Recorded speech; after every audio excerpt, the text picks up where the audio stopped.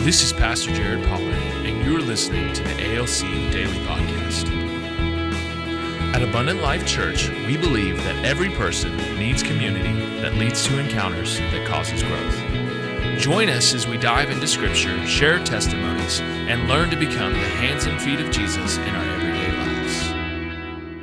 Thank you again for joining us on the ALC Daily Podcast. My name is Pastor Jared Pollard. I'm Pastor Trey Rayner. And I'm Pastor Kinsey Joyner. So glad that you guys are with us. We're talking about 3 principles that make giving to the mission worth it, the mission being the gospel. Mm-hmm. Yesterday we talked about the principle of sowing and reaping, and today we're going to talk about the principle of being cheerful.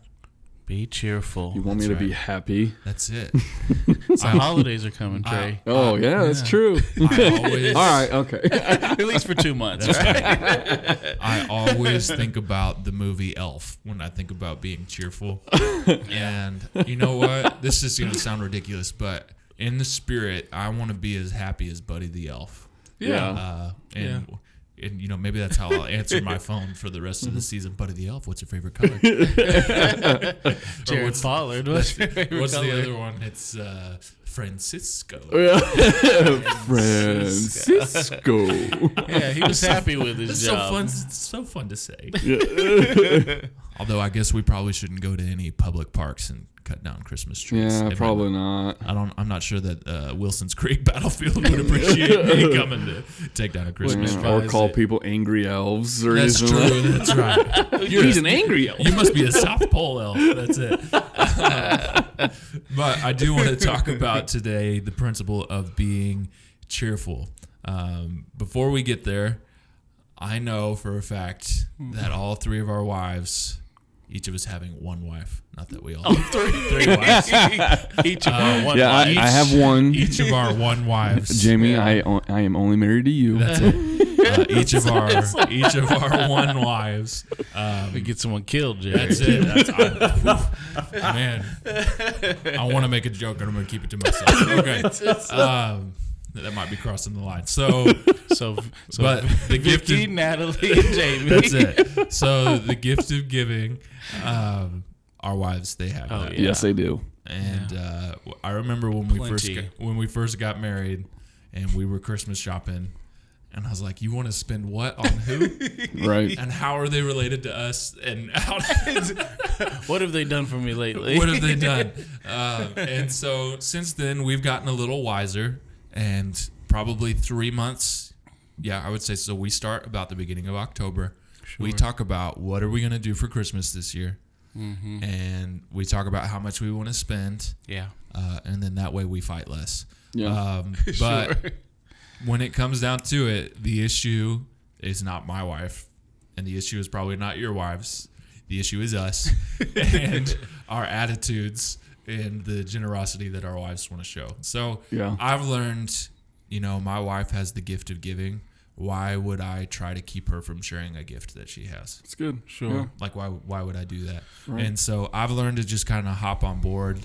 And occasionally we'll have a discussion and I'll realize that I'm wrong again. And it's just how it goes. So part of the growing process. But the Lord has shown me through my wife that I need to watch my attitude when I give. Yeah. And not just presents. We're talking about the holiday season. It's not just presents, but how I give my time, how I give all of these things. And really what he revealed to me is this is an extension of the servant's heart that we're supposed to have in our relationship with the Lord. When I buy a gift for somebody, it's out of my servant's heart that I'm doing so. All right. And so why would I want to give them something out of my selfish heart or out of my crabby heart or out of any of those different things? I want to give them from that place of a servant's heart. So the verse today is 2 Corinthians chapter 9, verse 7. Each one must give as he has decided in his heart, not reluctantly or under compulsion, for God loves a cheerful giver. He does. He loves a cheerful giver. And so, have you guys ever received a gift and you could tell that the person was not happy about giving you said gift? Ooh. Not that I can think of. Yeah, I'll have to go back in the archive on that one. I can't think of anything. Yeah, I I can't can't think of one it either. Yeah. Now, I am also the person, I talk about how I struggle with the gift. Oh, Trey thought of one. He's No, laughing. I'm just thinking, could you imagine someone hands you your Christmas present or your birthday present? Cost me $100. You better use they're it. like just shaking their head at you, like you better like this. I hate giving this to you, but you just take it. What do you say? What do you say? Well, Yeah, exactly. You're welcome. You're welcome. The illustration is that I can't think of a time where somebody Right. was upset. I mean, I think about when I give gifts to my wife. It's funny. She's good at giving gifts to other people. I like to give gifts to her. Mm-hmm. When I buy stuff for an anniversary or for Christmas or something, it takes 110% of my self-control to not give it to her right when I buy it. I actually have become a last-minute Christmas shopper because I know that I will give it to her on that's December 17th or some weird day. And so it takes all my self-control to do that.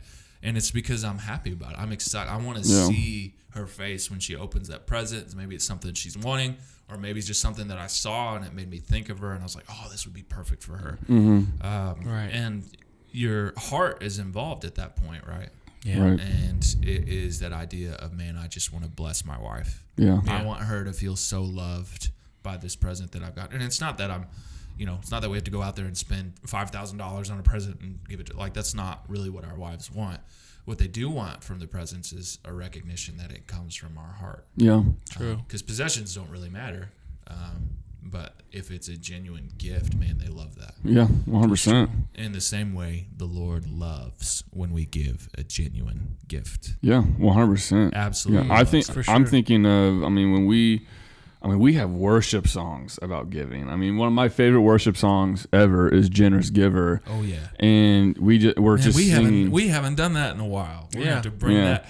Man, We should. We're gonna We bring should. that out. Dust it off, Jared. But when That's we worship that song and we're singing that song, as we're saying, "You are a generous giver," and we're just constantly just bringing that back to light. And I know for a fact when God and Jesus gives to his people, when he's generously giving to us, there's joy that comes behind that. There's love, there's impact, there's momentum that comes behind that. And so my mind is like, okay, God, he finds such joy in giving to me. Right. So when I have an opportunity to give, I want to give like God, even though, and like we all know, like there's nothing that we can do to even compare what God has given to us. But when we do give the act of giving, that can stem some joy. So here's a thing. If you're lacking joy in your life, maybe you need to start giving something. If you're lacking some happiness, and maybe you're in a situation, circumstance that has really caused you to just be bitter or have unforgiveness or have a little, maybe even some little deep down hatred inside of you.